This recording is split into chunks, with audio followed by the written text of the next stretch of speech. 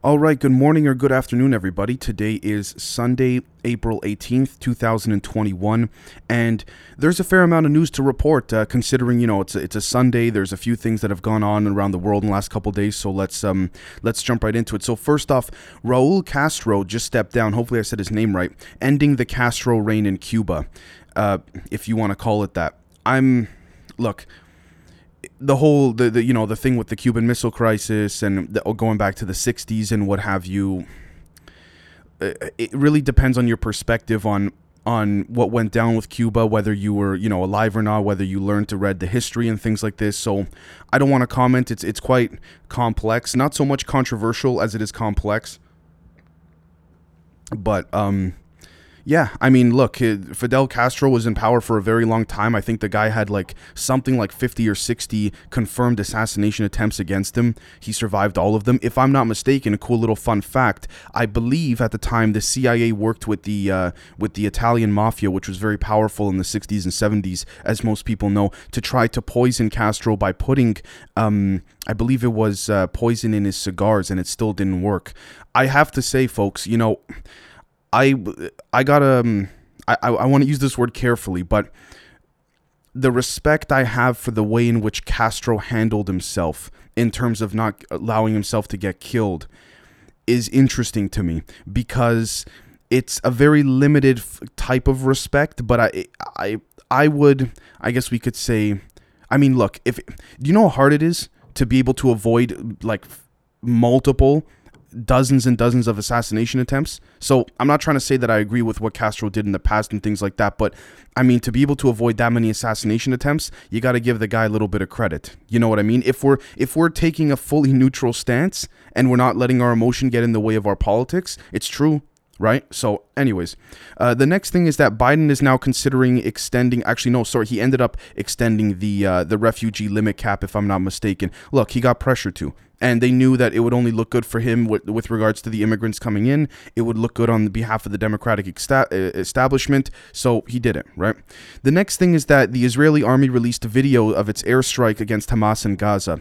This comes down to your politics and your perspective on Israel, what you think about Netanyahu's strategy about, Israel showing force. And in a lot of ways, we could very strongly argue Netanyahu has crossed the line. But here's the thing, within the region of the Middle East geographically, here's the thing though, who's going to stop him?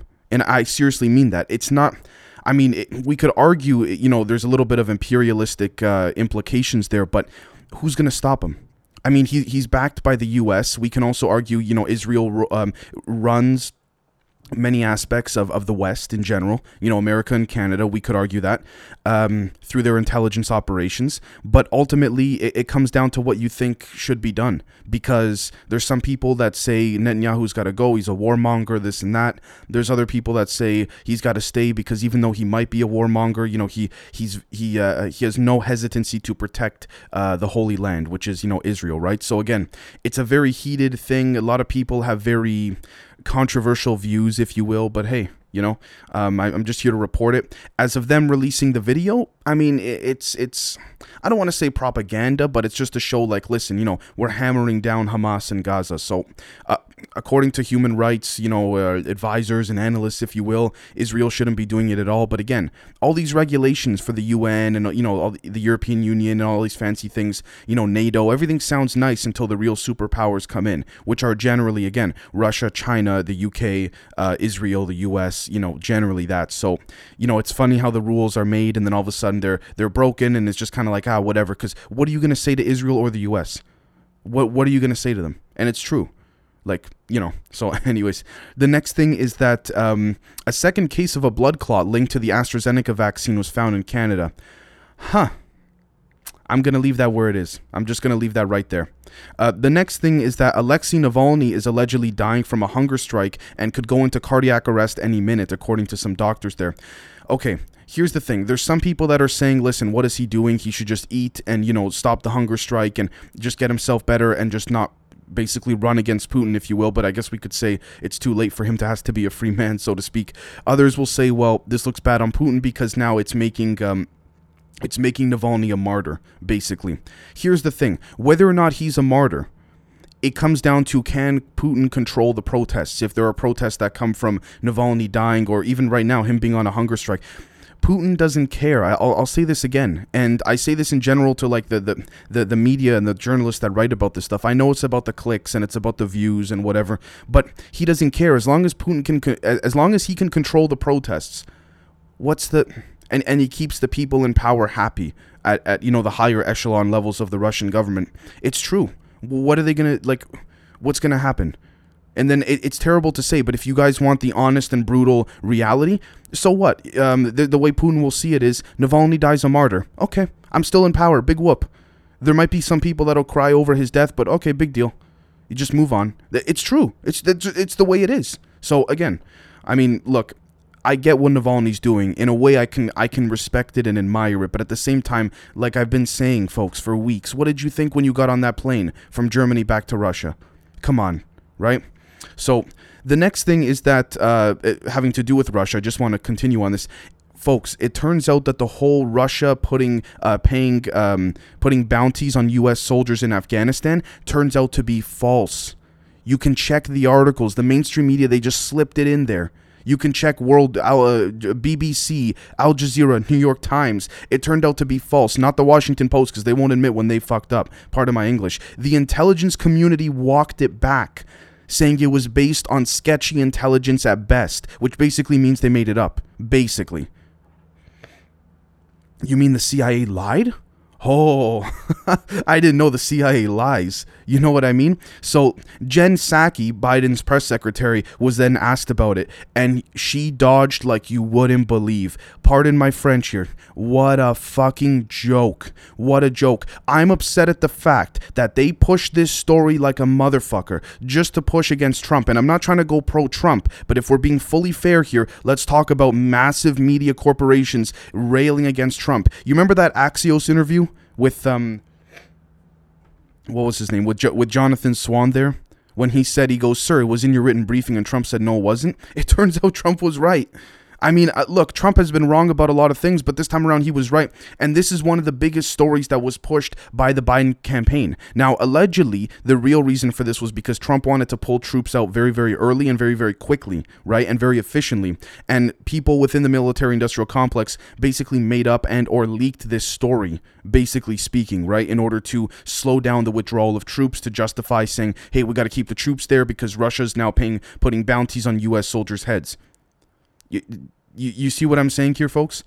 It was a bullshit story. The Washington Post had said they confirmed it. What was his name? I think it was John Hudson said he confirmed it. He didn't. And in his own article that he claimed where he confirmed it, he said at the end, if confirmed. So did you confirm it or not? And for those that are on the Patreon members only episode, the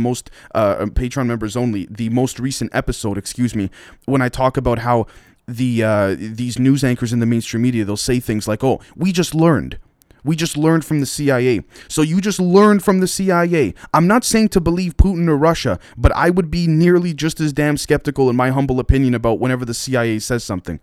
So when the CIA says something, that's it. It's God. That's it. It's just done. Right? Because, the CIA doesn't own, 10, 20% of Facebook. The CIA doesn't have, infiltration and investments in massive media companies. Like, what a joke. What a joke. And then and this is the problem. The tweet from John Hudson, who's a journalist, I say that with air quotes, for the Washington Post, his original tweet has not been removed, but somehow James O'Keefe's tweet gets removed of that video of that CNN technical director, Charlie Chester. This only validates even further what Charlie Chester was saying. You just throw shit up. Like when Charlie Chester said, we brought on, at CNN, we brought on a bunch of medical doctors and stuff to analyze Trump's behavior, if he had any medical issues, but they had nothing. They had nothing, folks. Charlie Chester admitted it on the date. He said we were just throwing things up to see if what stuck. How is that any different than what CNN accuses Fox News of doing? Do you see what I'm saying? So let's be fair and let's be consistent. This stuff pisses me off because I'm, as most of you probably saw too, if you follow politics even lightly, this story was rampant for months, and it was bullshit. So this is what pisses me off when people say, well, I know my facts because I check the Washington Post, and then I check the New York Times, then I check, CNN, not really BBC. I'm not going to lie. They're a little more fair. actually. But then I check, MSNBC and NBC. Yeah, because when they're all fed the same goddamn story by the CIA, they're all going to run with it. So how is that validating anything?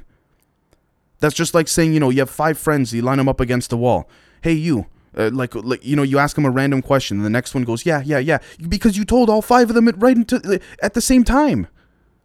It's the same idea. The CIA lined them all up and just fed them the story, and just pumped it. You see what I'm saying? Like, God damn it, man. This is what pisses me off. And then we get questioned for, making 1 or 2 posts, or we get, censored for making 1 or 2 posts about, concerns having to do with the COVID vaccine. But when Zuckerberg was caught in a private video conference questioning the efficacy and the safetiness of the vaccine, that's fine, right?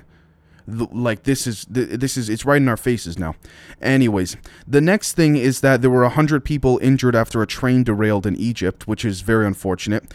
Next, Syria is holding presidential elections on May 26th. I'm curious to see what will happen here. I have not been following the politics of Syrian politics. What I do know is that it's still a very war-torn country.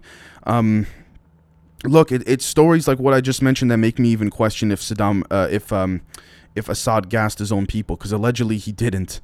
So again, and there's evidence to suggest that too. So, but the reason why this supposed to be unbiased nuclear gas chemical commission thing basically said that they had to lie because if they didn't lie, it would push, or it would look good on Russia. Like, they gotta stop with this Russia stuff, man. Like, and the reason why I say that, folks, is not because I'm not saying Russia's not an enemy, right? We got to be extremely vigilant of Russia, just like China, but they got to stop making this shit up. This is this is just going to ramp up, and this is probably what they want, but this seems like it's ramping up another mini version of a Cold War kind of tension. Like, come on, The next thing is that Lebanon faces tough Ramadan amid insane food prices. Yeah, I mean, it's true. The food prices the price of everything has gone up all over the world, I'd imagine, unless I'm totally missing something here. But yeah, it's unfortunate. The next thing is that the U.S. and China agreed to tackle the climate crisis with urgency. Okay, this is how you know it's a puppet show, not the climate part. The fact that, okay, they can go back and forth and argue viciously about one thing, and then the next thing it's like, yeah, no, we're just going to hold hands metaphorically on the climate thing. No problem.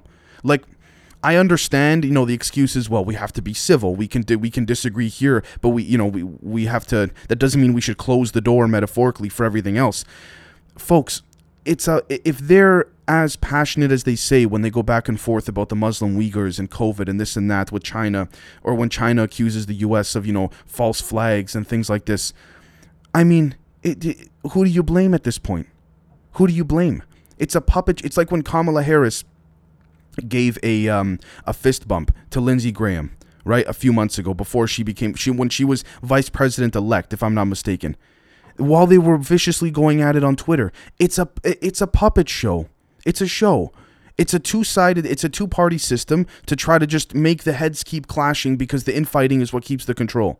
It's simple. Right? Now, I'm not saying that about all the politicians. I want to make this very clear. But, because I do firmly believe there are some good ones on both sides. But you can probably count them on your hand how many there are. The next thing is that Saudi Arabia and Iranian officials held direct talks in Iraq, allegedly to try to make their relationship better.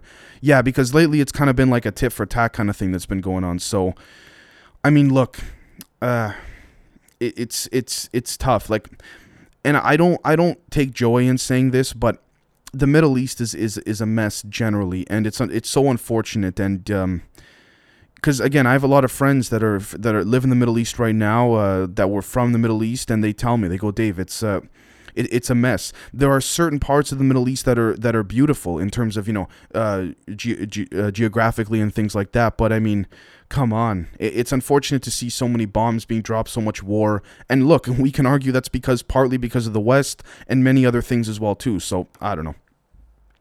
The next thing is that Pakistan cabinet shakeup sees 4th finance minister in 2 years. Okay. Well, sure, that's interesting. But more importantly, the Pakistani government shut down social media for X amount of hours, I don't know exactly how long, over concerns of potential protests. You see that right there, folks? That's suppression, because they know that's how people like you and I gather to protest. Social media. Very simple. Now, Could, I don't know if, an app like Telegram would be allowed in Pakistan, or if it's functioning there. But again, these are all tools that governments have real trouble suppressing in real time. So what do? Just shut down the whole thing. At that point, you might as well just not give them internet. Because, again, this is exactly what these major government bodies fear. Now, I'm not saying the protests in Pakistan are good. I'm just using that as a general example of the way in which humans and people like you and I come together to say, look, we like this or we don't like this. It's simple, right? The next thing is that China's economy grew, well, okay, we have to be vigilant to these numbers, but 18.3% in a post-COVID comeback. I want to see where those numbers came from. I mean, it came from, the BBC reported it, and even though they are mainstream media and what have you, they're not nearly as propagandistic, if that's a word, I think it is, as the Western media generally. I want to know where that number came from. If China said it, I don't believe it. I mean, again, we're at the point in time, folks, where people are waking up, not just in a spiritual sense, but in the sense of they're questioning everything. They're saying, okay, just because the New York Times wrote it, does that actually mean it happened? And then you look into it, and it turns out the things that we've been falling for years in the 70s, 80s, 90s, when we'd open a newspaper or magazine, it turns out it's the same idea. It's just at the time we did not know any better, right? So again, which is why independent news, I guess we could say, or reporting organizations are getting censored all over YouTube and things like that. The next thing is that the UK and the EU are having talks on Northern Ireland, and it's intensifying. It allegedly has to do with the UK breaching their deal with Northern Ireland regarding the sea border checks. Look, it's unfortunate to see, this whole thing with Northern Ireland, Southern Ireland, and all that. Some people may disagree with me. I have a few friends that are Irish, few friends that are Scottish, a lot of friends that are British. It's unfortunate. The UK is a nice place. Again, this is just the typical, long-standing tension, if you will. And, I mean, it's certainly not as bad as the tension between Israel and Palestine, that's for sure. I mean, at least with over here, the EU and the UK and Northern Ireland, they'll actually sit down to talk. Israel and Palestine, they won't even be in the same room at a UN assembly. I'm not even kidding. So again, let's see what comes of that. The next thing is that Facebook faces a massive legal action, a lawsuit over a data leak of 530 million users, including phone numbers, credit cards, emails, you name it. Now, Facebook made a statement saying that the data was scrapped and was never available to anyone in the public. We'll see what comes of that. Facebook is so bad for privacy. So freaking bad. I mean, it's again, the CIA owns like 10 or 20% of Facebook unofficially. So, I mean, come on, right? And the final thing, and this is quite ironic, New Mexico Governor Michelle Lujan Grisham, a Democrat, has paid out $62.5 thousand to settle a dispute with a male staffer who accused her of grabbing his penis and laughing at him, which is technically sexual assault. Hey, I mean, look, if it works both ways, it works both ways.